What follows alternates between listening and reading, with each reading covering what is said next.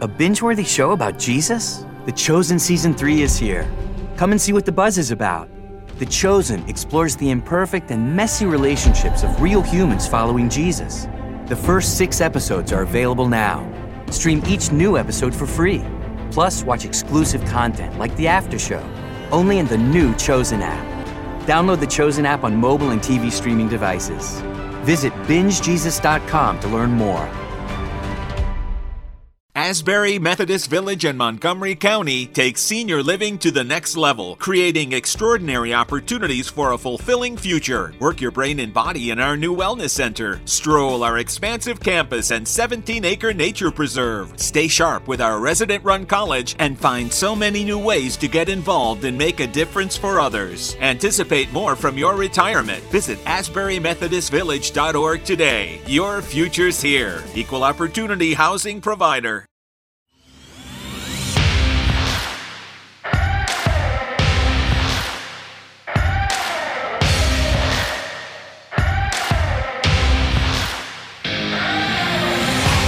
Welcome to the Fantrax Toolshed, a podcast covering all aspects of fantasy baseball to help you win all of your fantasy leagues.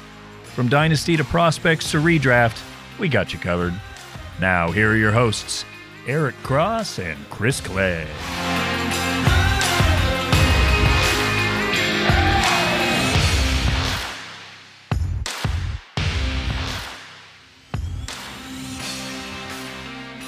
All right, fantasy baseball fanatics around the world, welcome to the Toolshed. This is episode 117 of the Fantrax Toolshed with Click Across, powered by Fantrax and FantraxHQ.com. I'm your host, Eric Cross. We have another fun episode in store today, and with me, as usual, is my 80-grade host, Mr. Chris Clay. Chris, I got to ask you a question to start the show today. Would you ever consider wearing your hair in pigtails like Mike Clevenger did the other day? Has that ever crossed your mind? No, it hadn't, but it was a look, that's for sure. It was an interesting look at that, but no, I've never had enough hair to do that. I don't think I ever will have enough hair to do that, but props to him. Yeah, got to give it to him. He did it. The only other thing you could do, and I think we both could do this if we grow our beards long enough. You ever see anybody that had they do they'll have like beads on it, like this? I don't even know what you want to call it, but like almost like a ponytail on your beard. I have seen that. Yeah, so I've seen it braided before too, which is interesting. Yeah.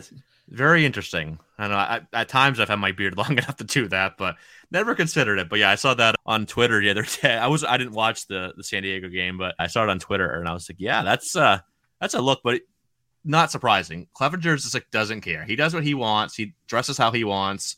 It's outlandish. He doesn't give a crap, and it's fun to. He's just a fun guy.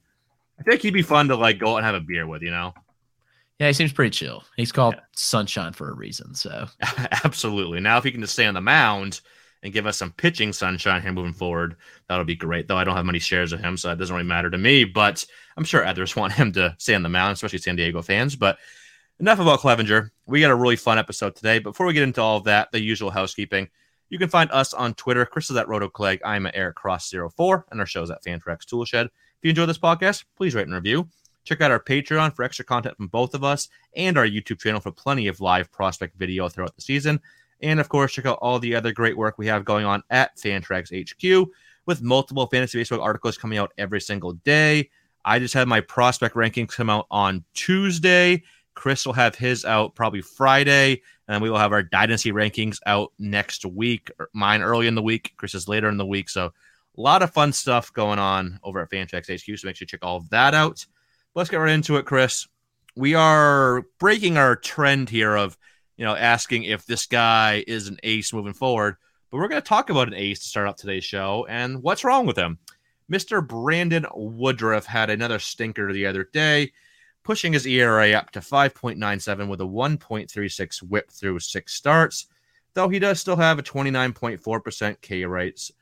But everyone looks at the ERA and the whip, and that last bad start, which I believe was against Cincinnati, if I recall.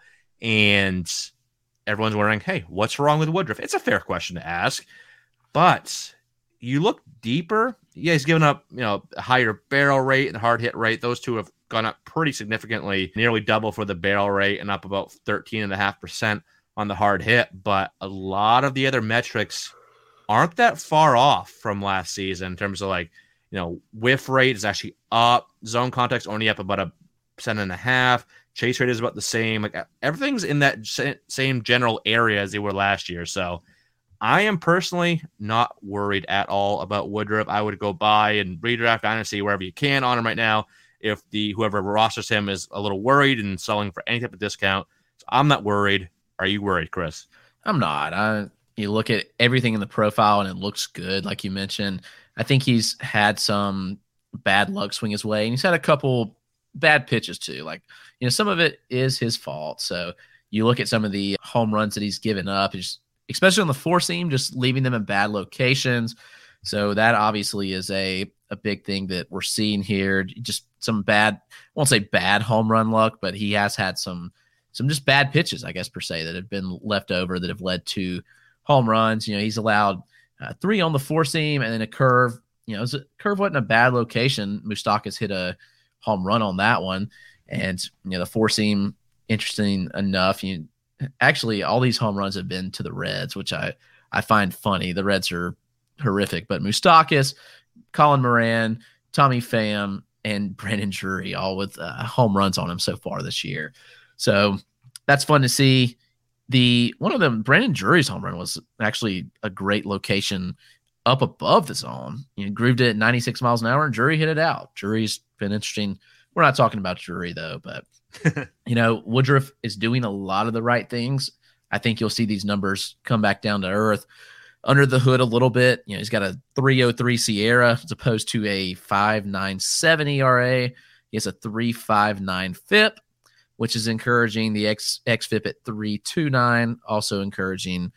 xERA at 3.58. All these things you like to see. He's running a high BABIP. He never runs high BABIPs, honestly. Like 3.42 would be a career high by a good margin. His career BABIP allowed is 2.88. So again, small sample, we'll see that come back down. His strand rate of 59.3% is also a huge outlier. Is at 75.6% for his career. So that strand rate will come up. The BABIP will come down. We'll see the results improve, in my opinion. I think everything's fine. I'm not particularly worried about him at all. If you can buy low, I probably would. I mean, he's still rocking a solid K-minus walk rate. He's got the highest swinging strike rate of his career. I mentioned some of his pitches, like his four seam, allowing some home runs, but the whiff rate on it is actually pretty close to what it was last year. There's a lot of encouraging things in the profile here, including his changeup, which has been filthy. So he's got a 60% whiff rate on the changeup. Love to see that. Overall, I'm not a bit worried. No, I'm not either. And I had a tweet 3 days ago. This is before that last start. There are only 3 pitchers in baseball with 20-plus innings that had a Z-swing percentage above 70% and a Z-contact percentage below 80%. So guys that are filling the zone but giving up not a lot of contact in the zone. It was Woodruff, Cease, and Eric Lauer. So two Brewers on there. Paul Blackburn just missed for reference too. So, yeah, I'm not worried at all. You look at command, and you mentioned that a little bit. You look at all the heat maps on his pitches, and I don't have a single issue with any of these heat maps. Four-seamer up, sinker down and in to righties, change-up pretty similar location to the sinker, curveball, lower third of the zone, slider, down on the way to righties. So everything looks fine. Like you mentioned, the ERA indicators are all right around like a 2.5 runs or so lower than a surface ERA.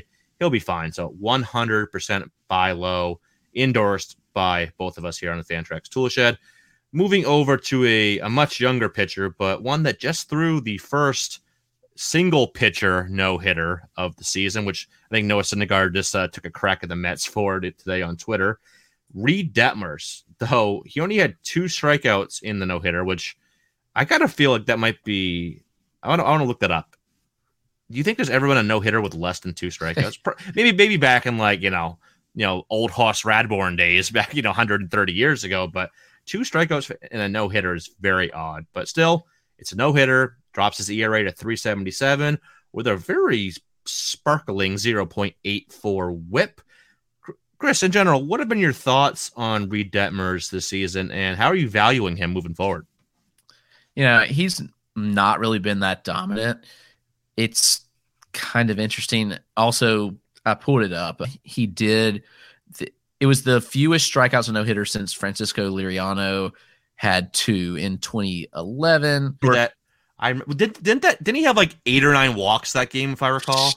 Maybe. I don't know. I think I remember that. Or it was like a lot of walks, and he had like 130 pitches back when people weren't scared to let pitchers go that far. Yeah, there's been 3 no-hitters with 0 strikeouts. 1912, Earl Hamilton, Sam Jones in 1923, and Ken Holtzman in 1973. So there have been a few with 0, but in the modern era, I'm not really seeing any with fewer than 2 at least. So, yeah, I don't know. Anyway, back to Detmers. He's not impressed me. Like, obviously, a no-hitter is impressive. He's 22 years old. Obviously, pitching in the bigs, that should be impressive. He's not getting a lot of strikeouts. He's only struck out 20 in 31 innings. The whip has been good. I think that was definitely helped by this last start. A 16.8% K rate. Just, I don't really see it being sustainable, especially with the hard contact that he's allowed. And now I say this as I roster him in a couple places. So, I want to be optimistic, not overly optimistic with what we've seen. The good news is at least some of the ERA indicators, are right there with him, especially the xERA is at 3.78. He's got a 3.77 ERA, which is very close. The FIP and SIERA are a little higher, just over 4. His BABIP is really low, like 1.74. So obviously he had a lot of BABIP luck yesterday that went into that no-hitter. I'm slightly concerned. I would be surprised if we don't see the strikeouts tick back up. I have a hard time believing that he sticks this low, and especially with that curveball that he's got. It's extremely dominant pitch. I think once he figures that out, he's going to be fine. He's going to get more whiffs. But right now, he just has a 25% whiff rate on the curve, a 16% whiff rate on the slider, and his changeup being his best pitch from a whiff rate perspective at 34.6%. I think we see those improve. I think he's got the stuff to improve. I'm feeling pretty good overall about some improvement here, at least from the strikeouts standpoint. But I am a little worried about the hard contact that we're seeing. Hopefully that doesn't bite him in the butt too much. But shoot, you can't argue a no-hitter even with some good BABIP luck. But yeah, overall, I'd like to see the whiff rate tick up a little bit and help the strikeout rate. Yeah, that would be ideal. And yeah, you got to figure the K rate at least bounces back to some degree. This is the guy currently through his first 51 2/3 innings. So he actually just graduated from prospect status the day after I post my rankings update, of course. But through those first 51 2/3 innings in the major leagues, only has a 17.7% K rate. In the minors in 62 innings, so nearly the same sample size, only 3 more starts, he had a 42% K rate. And obviously I'm not expecting that, but I thought with the stuff he has, especially the breaking ball, I figured he could be someone like 26, 27, 28% K rate guys. Not like the elite 30 plus, but definitely above average. So I think he can get back there. In fact, he's still pitching to pretty solid ratios. That whip is below 1, which is very encouraging. He's not walking a ton of batters right now either. 6.7% walk rate, which was a concern in previous years a little bit. So there's been some improvements in some encouraging things elsewhere. Just like you mentioned, the Ks haven't been there, the whiffs haven't been there, but he does have the stuff to take up. So another guy, I don't know if you can buy low on a guy that just pitched a no-hitter, but if you can get him for a pretty solid price right now in dynasty leagues or in redraft leagues, whatever, I think the best is yet to come from and that's easy to say because he's still in his first full season, but definitely think that the arrow is going to point up here, especially with that K rate. That is for sure. Another young arm that's been looking really good so far on the opposite coast is Kyle Bradish. Is it Bradish or Bradish? I should know this. Chris, do you know which one it is? I've heard both. I'm going to go. Yeah, I have too. I think it's okay. You think it's Bradish? Okay, we'll go with that. All right. Kyle Bradish for the Baltimore Orioles, 6'4", 220-pound right-hander. Made 3 starts so far, 4.24 ERA, 1.06 whip, but his best start was his last start. Is 7 innings against the St. Louis Cardinals. That was yesterday on what day is today? Today's Wednesday. So on Tuesday, can't get my days of the week straight right now.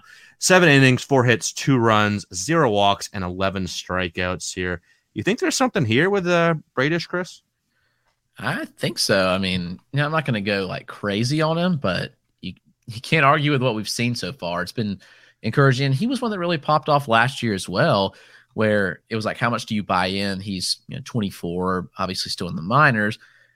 Now being 25 in the majors, like he's done some good things. I'm certainly intrigued to see what he can do moving forward.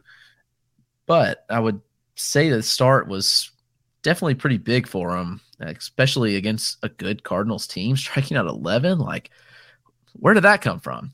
I'm not sure we see that kind of strikeout total stick, but I think it could be useful for fantasy. I'm assuming at this point, like he's probably rostered pretty much everywhere, or he will be at least, after this week of Fab.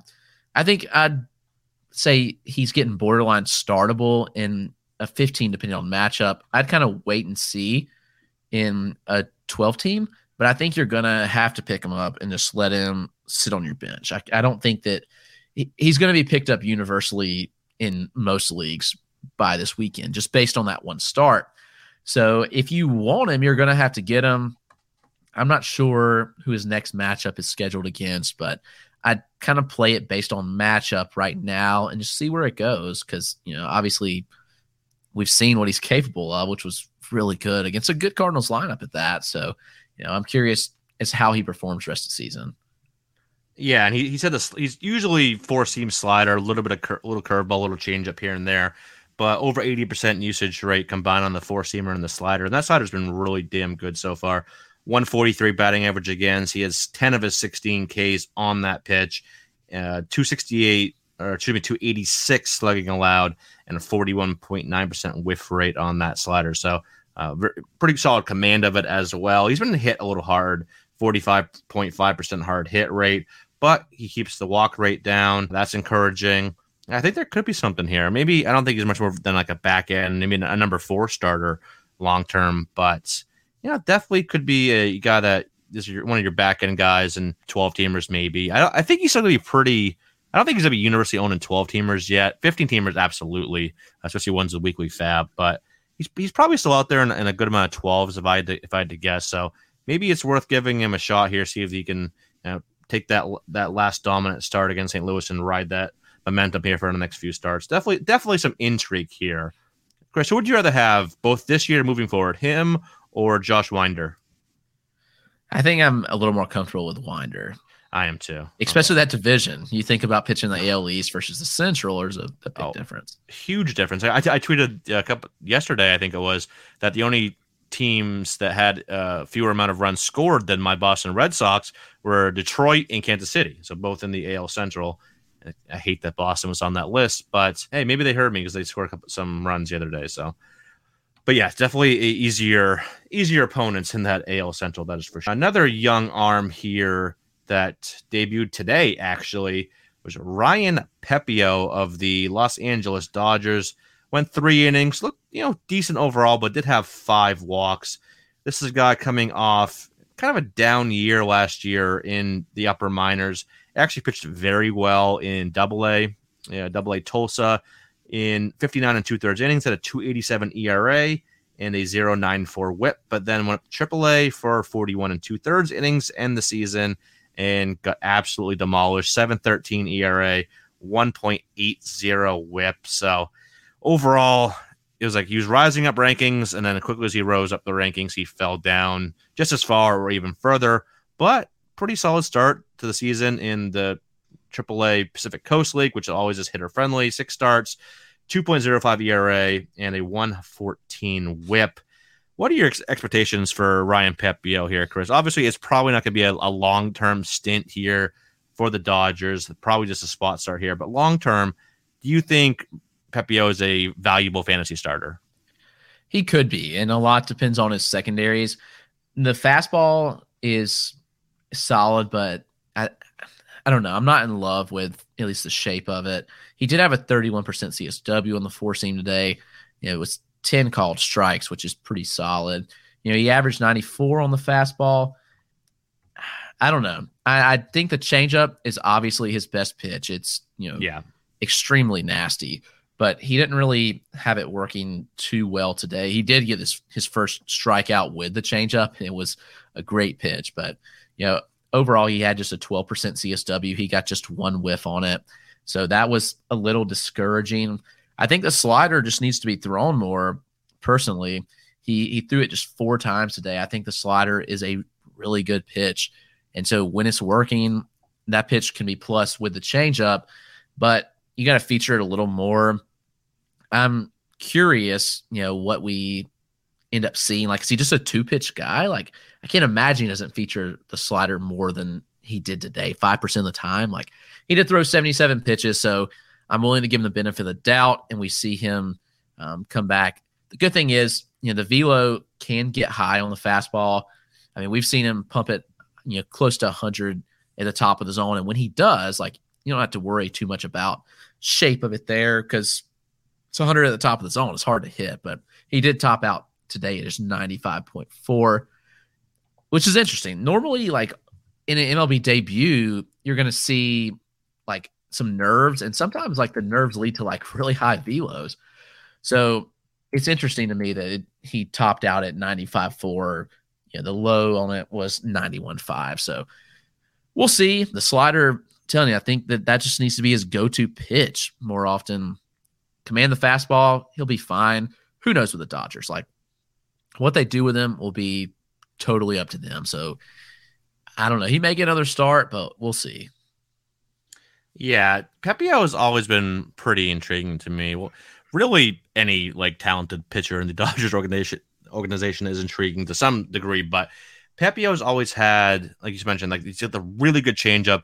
I even saw Keith Law, pretty sure it was Keith Law of The Athletic, put an 80 grade on that changeup, and I've seen plenty of other 70 grades on that changeup. It is absolutely filthy. Solid fastball, at least above average, maybe plus fastball when he's commanding it well. But that's been the thing. It's like the command has been inconsistent, especially with the fastball.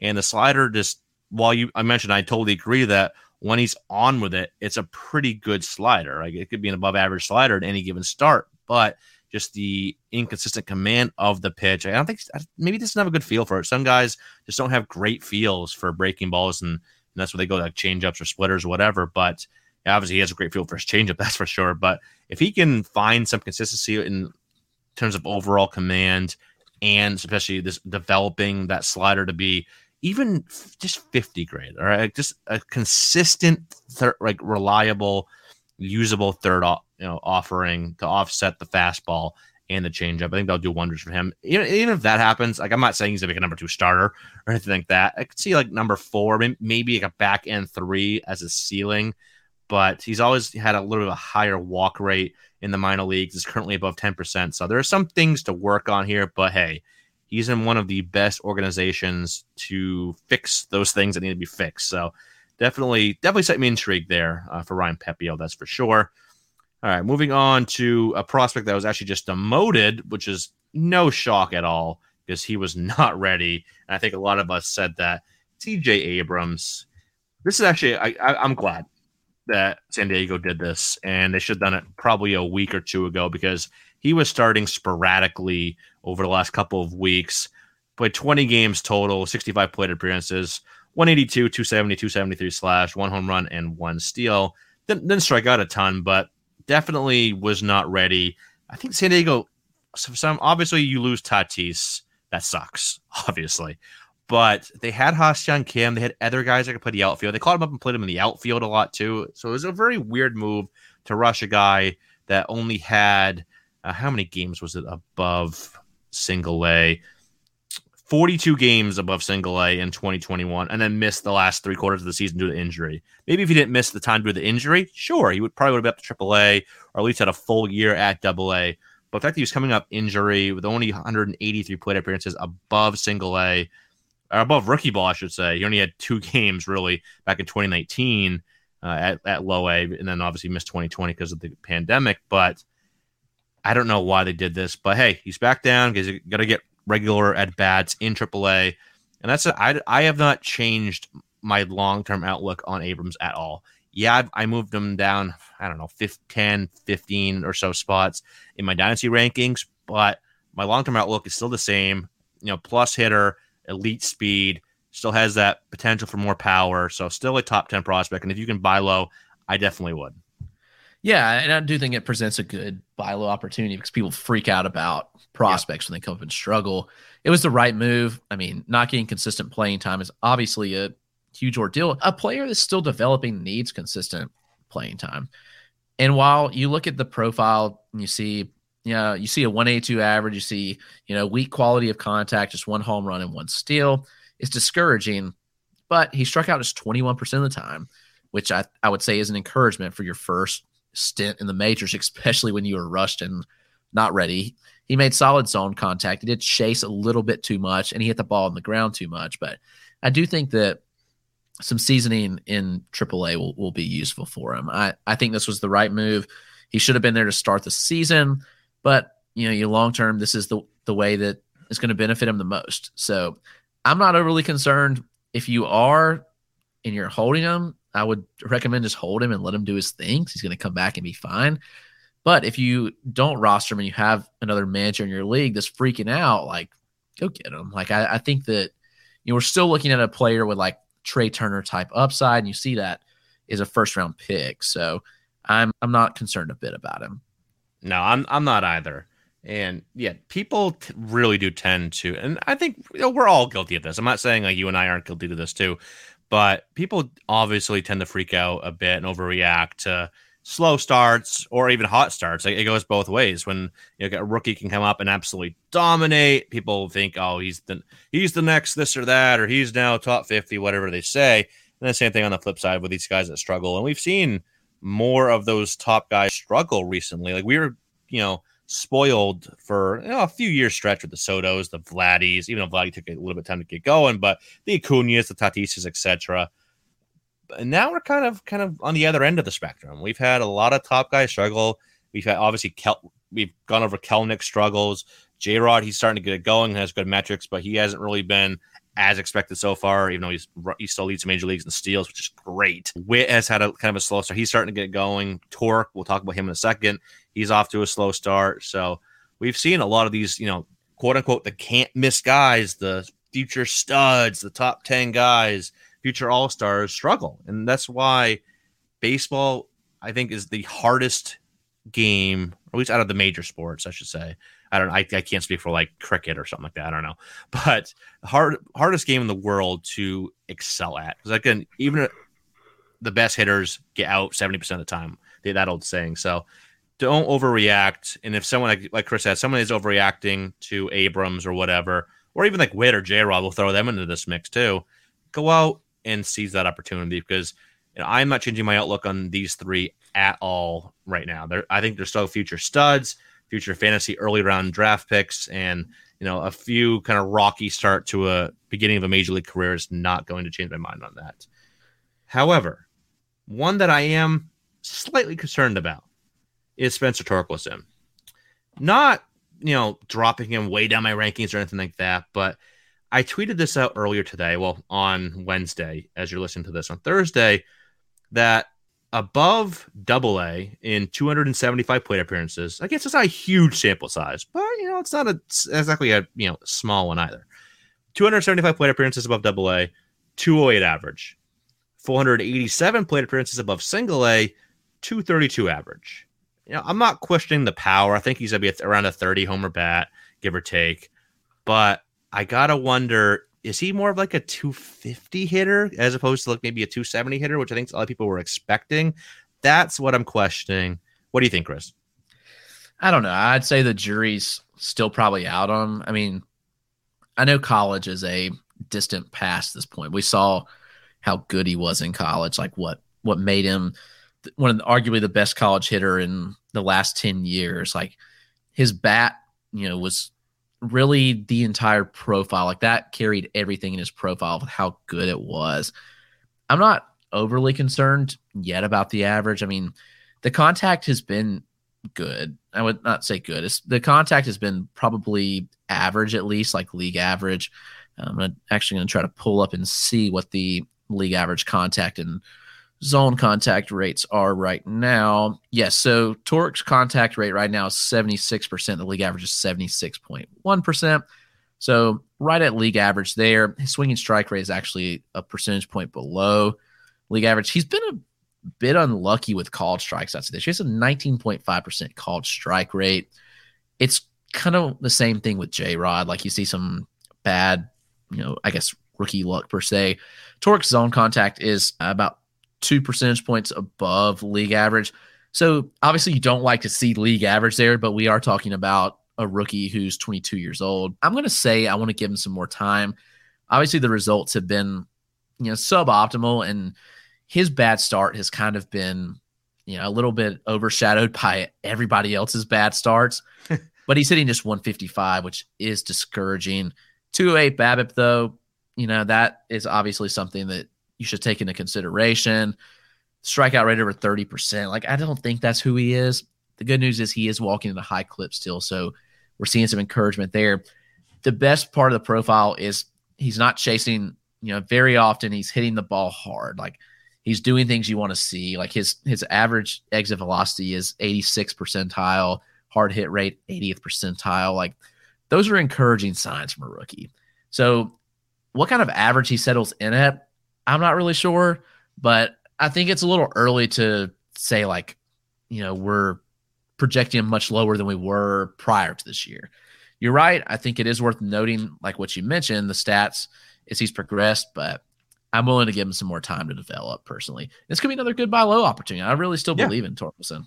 Oh, 100%. Yeah, I'm not saying he's not a good buy low or that he's going to be a 250 hitter, but it was just, I dug into it earlier today. I remember him struggling in AAA, especially with the average. He was still hitting for power last year at AAA, but especially with the average. But then, we saw him, 3 or 4 games out in the AFL. Looks like he was working on using the entire field, just going the other way when the opportunity presented itself. So that was some encouraging signs there as well, even though it was only a few games. But yeah, I still think he could hit 260, 270. Absolutely. And so the power is still there. Like you mentioned, the quality of contact has been pretty good. He's still walking at a high clip, which he's always done, dating back to his days at Arizona State. So a lot of encouraging things there. So 100% agree as a buy low. So he's the one that I'm just wondering where the average is at, because it's been, like I said, as he's gotten higher levels, he just hasn't been able to hit for average. So, and I'm not saying he can't, obviously, but just something to note. That's kind of where I was going with that. Not so much word, just something to note. All right, last player here before we hit the break. A young, exciting player. Actually, just wrote up him in my latest Dynasty stock report over on Fantasy Pro, so go check that out. That was out on Monday. He's one of the most fun, marketable players in the game, one of the most exciting young players in the game. That's Jazz Chisholm Jr. Had his 6th home run today to push his season line to 295, 337, 611 with 6 home runs and 6 steals in 105 plate appearances. And I tweeted this out earlier today as well, that he's made a lot of improvements this year. He's improved his walk rate, strikeout rate, chase rate, zone contact rate, hard hit rate, average exit velocity, and barrel rate. So, we knew the power speed was there. He showed that last year, 18 home runs, 23 steals. Granted, very tumultuous season. Like, those home runs and steals seem to come in bunches, and that was the argument against him, is that he's too streaky, he's a strikeout too much. But just kind of similar to how Luis Robert has gone and improved, steadily, and he's another guy that's made even further improvements. Go look at his Savant page as well.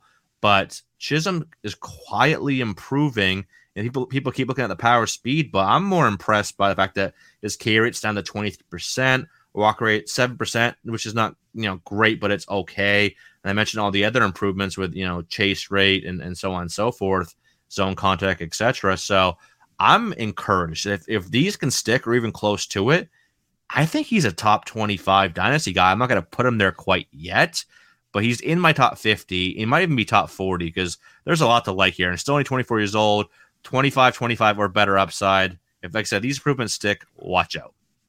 Yeah, I mean, really the biggest thing that jumps out off the page to me is the ground ball rate, 30.9%. Last year, it was 48.6%. In AAA, well, that was a small sample last year in AAA, but you look and, he's had some high ground ball rates in his past. So him dropping that down has been pretty big for his power, in my opinion.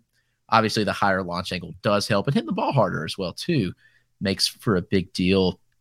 The plate discipline improvements are certainly noteworthy and something that he needed to do. And that was a big concern for me. And one reason that I didn't draft him in a lot of places, because I was concerned about that despite the power and speed upside. But now you kind of flip the script and you're seeing someone that I think can, even if he hits 260 or 270, is a highly valuable fantasy asset. Because I was concerned that he was more of a 240 hitter, hitting 300 right now through 100 plate appearances. Does that stick? I think the jury's still out on that. But even if that drops to a 275 number, he's going to be fine. He can run high BABIPs. He has a 344 BABIP right now, which isn't that high when you factor in an increased line drive rate, the speed that he has. Like, that number can stick. So that high BABIP sticks, then he could continue to hit for a high average. You mentioned the plate discipline metrics. Those improvements are certainly a big deal in a profile like this that has a lot of volatility. And one, he's swinging a lot more on pitches in the zone, which is big. Jump on those pitches and hit them. He doesn't have any noticeable gains or in like his O swing or anything, but still he's just a little above league average, which are actually below league average in O swing, which is good. I'm encouraged by that. And the contact rates are, similar to slightly lower than last year, but still, like, when you're chasing a little less, I think he's going to be okay. I really do. And you continue to hit the ball hard and on a line, then that average can certainly stick. The high BABIP can stick as well. So, yeah, I think you're looking at a potential at least 25-25 type that with a, I would say, decently serviceable batting average. Yeah, totally agree. All right, before we hit the break, let's do a quick game of who would you rather have, Chris? A fun little game I try to sneak into every show, at least to some degree. Let's do with middle infielders for dynasty purposes here. Chris, would you rather have Jazz Chisholm or Tim Anderson right now in Dynasty? I just think the upside with Jazz is too hard to pass up. Tim's consistent. We know who he is, but I can't pass up the upside with Jazz. That's fair. How about, and I think I would agree there, Jazz or Lindor? In fact, they're all pretty close in like a ranking standpoint, but I'll take the younger youth and go with Jazz. All right. Okay, now my goal is to find somebody that you will take over Jazz. All right. Moving up my list here, Jazz or Xander Bogaerts? I'll take Xander. I feel like just consistency there. So, all right. We found the sweet spot with Jazz Chisholm. So, yeah, that's, all those guys are like Xander's 27th. I'm going to have right this very second, I have Jazz 33rd, 2 spots ahead of Lindor and 7 ahead of Anderson. That's probably going to change before my update on Monday, but just to show you how high he has risen, and he was, where was he last update? 72nd, so already cut that number basically in half. All right, let's go ahead and take a quick break, though. Come back on the other side and discuss some dynasty buy lows. A lot of fun names to talk about, so don't go anywhere. We will be right back. We'll be back with more Fantrax Toolshed right after this.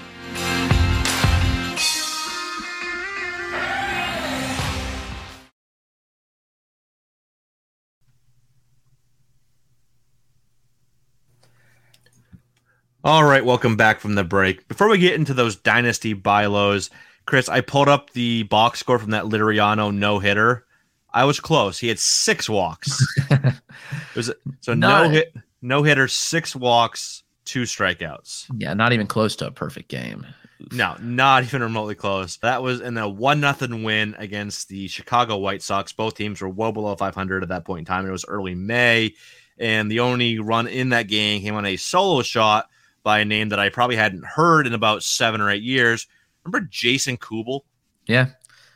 Little power hitting DH type, which the Twins love. They've always loved that power hitting DH corner infield, corner outfield type. The guy that can hit bombs and not do much else. It's always been their guy, even a decade ago. Man, Liriano was filthy for like a couple of years. Remember that? It was him and Johan, when Johan was still peak Johan, or back end of peak Johan, and Liriano kind of like emerges the number 2. I remember I went like all in on Liriano in several keeper and dynasty leagues, and it was looking good for like a couple years. Then he faded so quick. But anyway, we're not here to talk Liriano, who's been retired for 5-6 years at this point. Let's get in some dynasty buy lows. We each have 3 names to talk about here today: an infielder each, an outfielder each, and a pitcher each. Let's start in the infield. Chris, who is your dynasty buy low infielder right now? I'm going to go with Brandon Lau. And this feels like a really similar case to what happened last year. And I said I was out on him at that point last year when he was struggling so bad. You have a extreme love-hate relationship with Brandon Lau. Yeah, and then he went on that tear and ended up, I think he raised his batting average like 100 points over like the second half and ended up with 39 home runs, near 100 running RBI. Well, he's struggling again. He's got a slash of 200, 288, 382, just a 670 OPS. Good news is he's playing every day. That's a big encouragement, is that he is playing every day. He has some platoon splits that make some people nervous, but he's one that's going to be run out there every day. You know, the funny thing is his batting average is actually 35 points higher against lefties than righties this year. Like, that's obviously not, it's a small sample. He's just had 33 plate appearances against lefties, as opposed to 92 against righties, but that's certainly interesting. He does have 3 home runs against lefties. People were concerned that he couldn't hit lefties. Well, he's doing the exact opposite. He can't hit righties right now. He's going to be fine. I'm not particularly worried. He has 5 home runs and a steal so far. Everything in the profile looks pretty similar. The biggest thing, there's been a drop in his home run to fly ball rate, but his home run to fly ball rate for his career has been pretty consistent, in the low 20s, 22.4% for his career. And over the last 2 years, it was 23.7 and 24.1%, just 16.1 right now. Got to think that dead in baseball is having some effects for that. I think he's going to be okay. I think he still hits 30 plus. He's going to chip in some steals. We know he's not a huge batting average guy, but I bet he hits 250 by season's end. I think he's still a really serviceable player. He's striking out less than last year, which is a huge thing in a profile that struck out 27.2% of the time last year. I've seen a lot of reason to buy Brandon Lau right now. People may be discouraged because he's hitting his 200, but I do think it's a prime opportunity to buy him. Think about that streak that he went on last year. He's been a streaky hitter in the past, but in season-long roto format, he's going to end up with the numbers that you want. He's going to give you power. He's going to give you some decent speed for a power hitter as well. So I'm saying Brandon Lau is a decent buy. And you think about dynasty format, he's just 27 years old. It feels like he's been around for a while, but he's still young. He's still in his prime, maybe even just entering his prime. So he's got there's a good buy opportunity here for Brandon Lau, potentially, if your league mates are worried about him.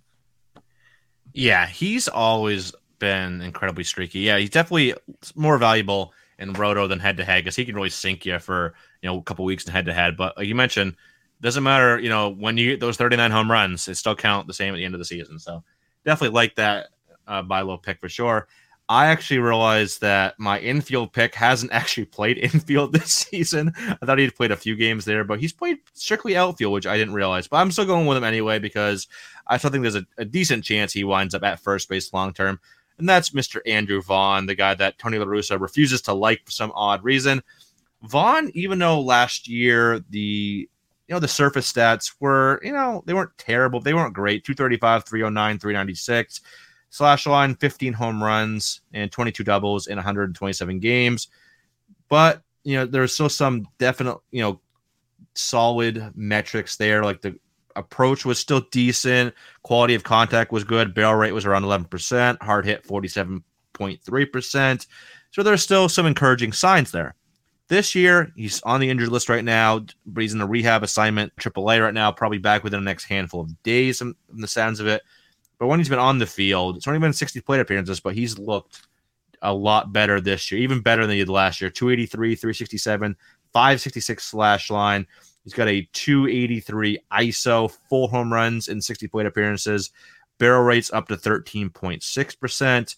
Hard hit rate up to 56.8%. Walk rate right around the same as last year. And the K rate is even down to 15%. So a lot of encouraging stuff there. Whiff rates down to 16% from 24.6% last year. Chase rates down around 4%.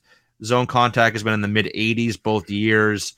So a lot of good stuff there. Like the contact skills, the approach, the power, it's all there. Is he kind of boring? Sure. I'll go there. He doesn't provide any speed, but this is a guy that I still think can be a 270-ish hitter with a solid 340, 350 OBP in that ballpark, and 25 to 30 home runs and good counting stats. Honestly, long term, I don't see a huge gap between him and Torkelson.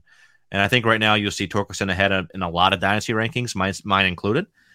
But Vaughn, I think, is just a great buy right now because even though he's had the good metrics and he's turned it around on the surface this season, I think his value is still lower than it should be. You can pretty much blame La Russa for that, or maybe that's you can thank him for that if you go out and try to acquire him in dynasty leagues. He's still 24 years old. So quality of contact is there. The approach is solid. A lot of good. He's in a good ballpark, a good lineup that should be good for the foreseeable future with all that young offensive talent they have right now. Robert and Anderson and Eloy Jimenez. So Andrew Vaughn, great buy right now. Over to the outfielder, your outfielder here. I already did one outfielder, but we'll give you two outfielders now. Chris, who you got? All right, so I'm going with Jesse Winker, and I know he's another one that the numbers have been discouraging. He has a lower slug than his OBP right now, 313 OBP, 275 slug, sub 100 ISO. Obviously, his move out of Cincinnati was a big downgrade for ballpark standards, at least. Like, him hitting in Great American Ballpark was great for him. So that is obviously a little bit of a negative here for Winker, but he's not nearly as bad as he's been. And I think people should know that by this point. Like, he is an excellent hitter for average. And even though I do think him playing in Seattle is a slight tick down for batting average, it shouldn't be this. And, I'm hesitant to even quote any X stats right now with how wonky everything is, but he does have an XBA of 308, an X slug of 462, which is nearly 200 points different. And his xWOBA is 374. So all those things tell me he's been a bit unlucky so far this year. He is playing every day, which I was a little concerned about, that he might play in a platoon there. His BABIP is extremely low at 282 right now. The good thing is he's striking out at a career low rate, and he's walking more than he struck out so far this year. The plate discipline is unchanged. He has seen a little bit of a downtick in at least like the quality of contact metrics. At least the average exit velocity is down a hair. So that's a bit of a worry, but it's too early to really worry about that, honestly. So the barrel rate's down. I do think we see all this tick up. Like, the weather's been pretty brutal this year, and especially in like the Pacific Northwest. Like, there's a decent difference here between what we're talking about in like Cincinnati. Even though Cincinnati weather hasn't been great, the Pacific Northwest hasn't been great either. So I think we'll see him really see a tick up as we see warmer weather. Like, that power's going to come. He's going to hit for average. Like, he's making all the contact. Like, there's no worries there. He's chasing even less than he did last year when he hit 305. Big encouragement to me. The home run to fly ball rate of 3.1% is not going to sustain. I mean, you look at his career rate, 18.8%. I'm not a bit worried about Winker, and I think it's a pretty good buying opportunity.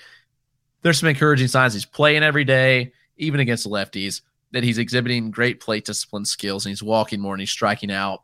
Everything will come around, and he will be fine.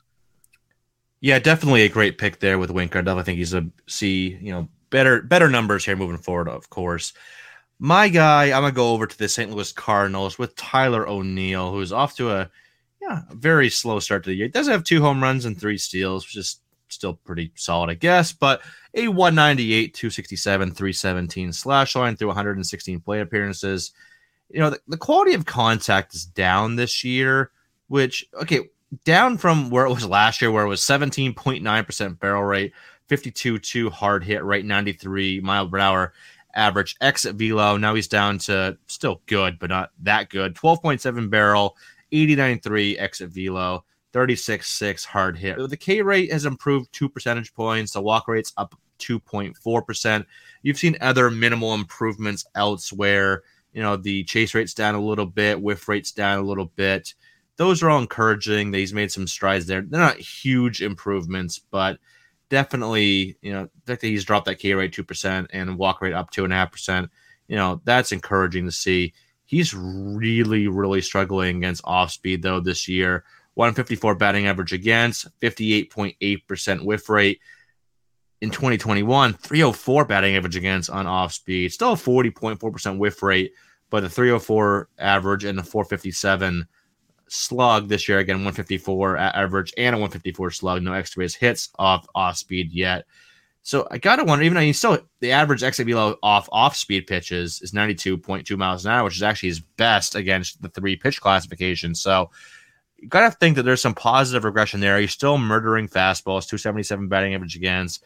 Slug is down a little bit, but again, like Chris said, X stats can be a little bit difficult to read right now. But for what it's worth, XBA, X slug, both much higher on fastballs and just on for him in general. But the power, I'm not concerned about. Like, yeah, the power metrics are down, but just look at Tyler O'Neill for a second. This guy is a power hitter. Like, he passes the eye test, still has good quality of contact metrics, sprint speed until 90th percentile. He's a very strong, very quick dude.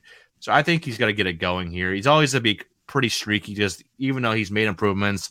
You know, the K rate is still 30%. The whiff rate is still high. So always going to be a little bit streaky due to that, but I think this is still a 25 to 30 homer bat to add in 10 to 15 steals. So maybe last year, fair to say it could have been peak value for O'Neill, but maybe, you know, temper expectations slightly moving forward. But like I said, it's still like a 12 to 15 type of guy. I think the average will at least get back up to near his career 254 mark.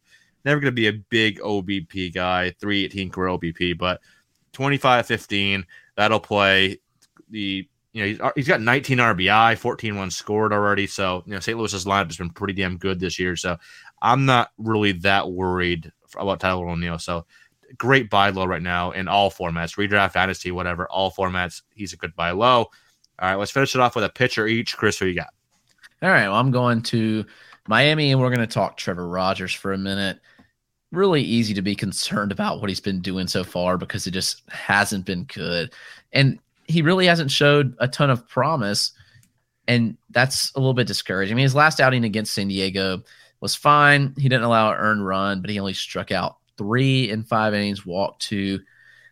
He's had his bad starts. I don't know. I'm kind of in an interesting spot with Rogers, but I think people are so concerned about him when they see a 17% strikeout rate and over a 10% walk rate. But that's really never who he's been for his career. His swinging strike rate is at 8.7%, which obviously that's discouraging. That's a career low by far. And so I think you see all this stuff come back to life. While a Sierra of 4.75 doesn't give you much hope, his FIP of 3.95 suggests that he has pitched a little better. He's running a really low strand rate right now. He's allowing a little bit more contact, but interestingly enough, it's like out of zone contact that's really been killing him. Last year, his out of zone contact rate was 56.6%. This year's 72. And like that just isn't going to be sustainable when you're looking at hitters just making that kind of contact on pitches outside the zone, especially with a slider like his. Like, you know, his changeup's obviously his bread and butter pitch, and it's been really subpar this year. Even though he has a 182 batting average against, he's not getting the whiffs that he did last year. The whiff rate on it is down. It's about cut in half, honestly, which is a big deal.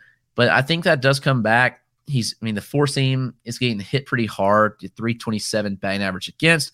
The number was just 222 last year. He's getting a similar whiff rate, but I just think there's some bad luck here. Seeing that batting average really tick up. And I wouldn't say he was lucky last year on that pitch either, considering he struck out 99 hitters with it. So I think there's been some bad luck swing his way. Obviously, the BABIP is fine. It's not going to see much regression either way, but his strand rate has really hurt his ERA, in my opinion. And I think that does come back down to earth. But that out of zone contact just really pops off the page to me. Like, why is he allowing more out of zone contact? And that typically tells me that there's probably some bad luck. He's just had a strain of bad luck because the slider especially has been located well. I'd argue the changeup has been located good as well, especially like out of the zone. Like the slider's really getting people to go down and away on it. So I'm really thinking that he's going to be okay. Everything else in their hood is very similar to last year, like not allowing a ton of barrels, which is good. Its barrel rate's actually lower than last year, which is encouraging so far. His average EV allowed is right in line with last year and his career. The batting average is really getting ballooned right now. He's allowing more contact, and I think that comes down. So I think Trevor Rogers is a good buy low at the moment. Yeah, absolutely agree there. He's better than this. We absolutely everything you mentioned, 100% agree with.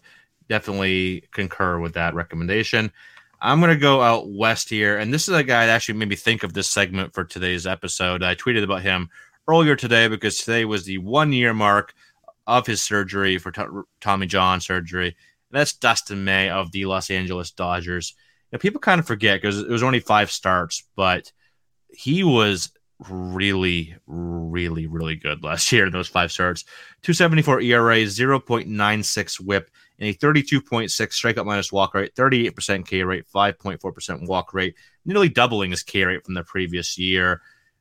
He was a guy that, we talked about him, back when we had 5-tool with Jake Devereaux and Jesse Roche, we talked about Dustin May a lot, and Jake Devereaux especially was really beating the Dustin May drum, and I kind of came along for the ride. He's always had the nasty stuff, and it's kind of similar to like Matt Brash, right? Nasty stuff, can't really command it or put it where you want. And May's always had good, control, but it doesn't matter how much break your pitch has or what the velocity is. You can't land it for strikes consistently, or at least every now and then. Hitters aren't going to respect it. So they see the sinker coming in, they just know it's going to bear inside off the plate. So he made some adjustments with his location and his pitch mix last year.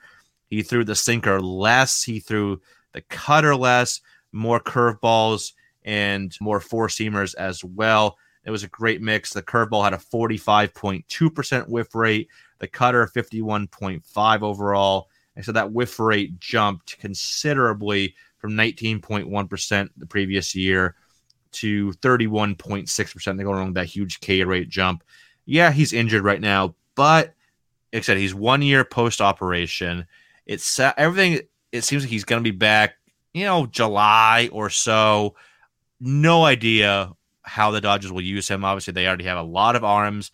Maybe they ease him back in a multi-inning role. We'll see. So maybe for 2022 redraft leagues, not the greatest stash. I think he's still going to be pretty damn good. But more obviously, this is for Dynasty, though. I still firmly believe that Dustin May, let's fast forward 2 years from now. Hopefully he stays healthy. That's a caveat, obviously. But I really do believe that Dustin May is going to be a top 15 starting pitcher long-term. As I believe in, like I always said, he needed to adjust the pitch mix. He did that. We saw the results. Yes, it was only 5 games, but I truly believe in what we saw out of Dustin May. Still only 24 years old, elite stuff, really good command and control, everything you want's there from a fantasy ace. It needs to build up the endurance, build up the arm strength again, build up the innings. But I think on a per-game basis, he could be elite. And again, long-term, top 15 starter. I firmly believe that. But that is going to wrap us up. Thank you to everyone for tuning in again this episode. We hope you enjoyed it. You can follow us on Twitter. Chris is at RotoClegg. I'm at EricCross04. And our show is at Fantrax Toolshed. And check out all of our written work at Fantrax HQ, Fantasy Pros, or over on our Patreon. And join us again next time for more fantasy baseball talk. But until then, everyone take care.